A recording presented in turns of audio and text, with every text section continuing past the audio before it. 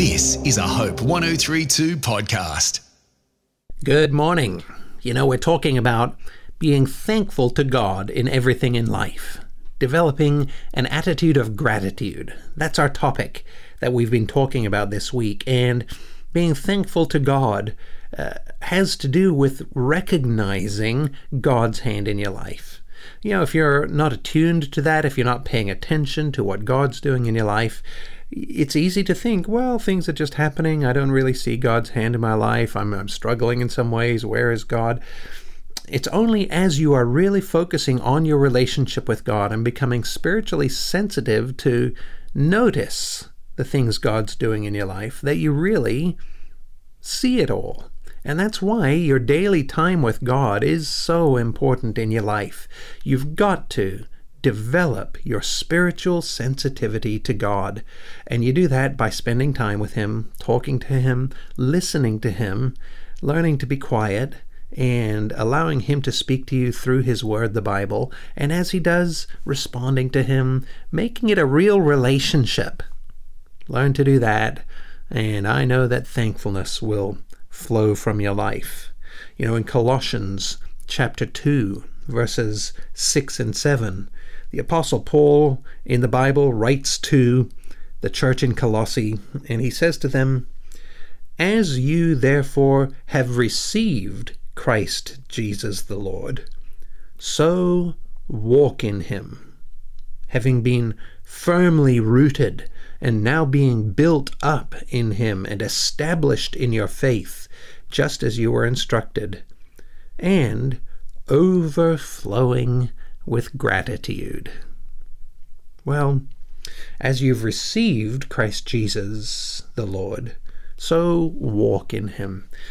Paul says, think about when you first turned to Jesus Christ, when you first recognized there was something standing between you and God, your guilt, and that there was no way you could remove it. Doing good things wouldn't undo the things you'd already done that you knew you shouldn't do, that your conscience even told you were breaking God's law.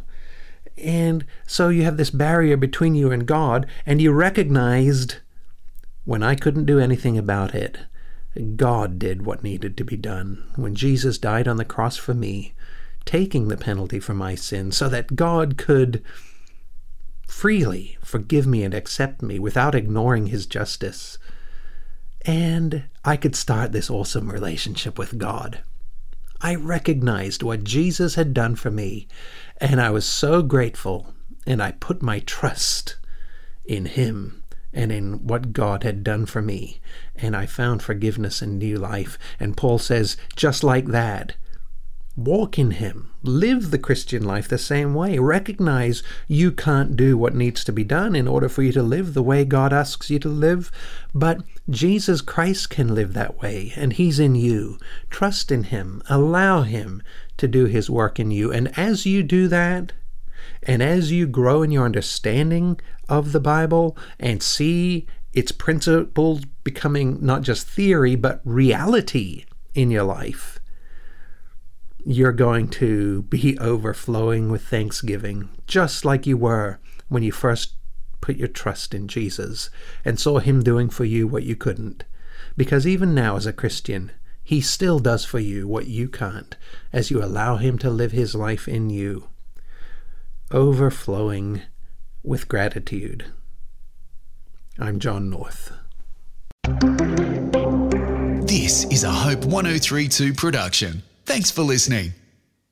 The God of the Bible is a talking God. All throughout Scripture, God is seen talking to people, first to the prophets, then most fully in Jesus, and today through His Holy Spirit.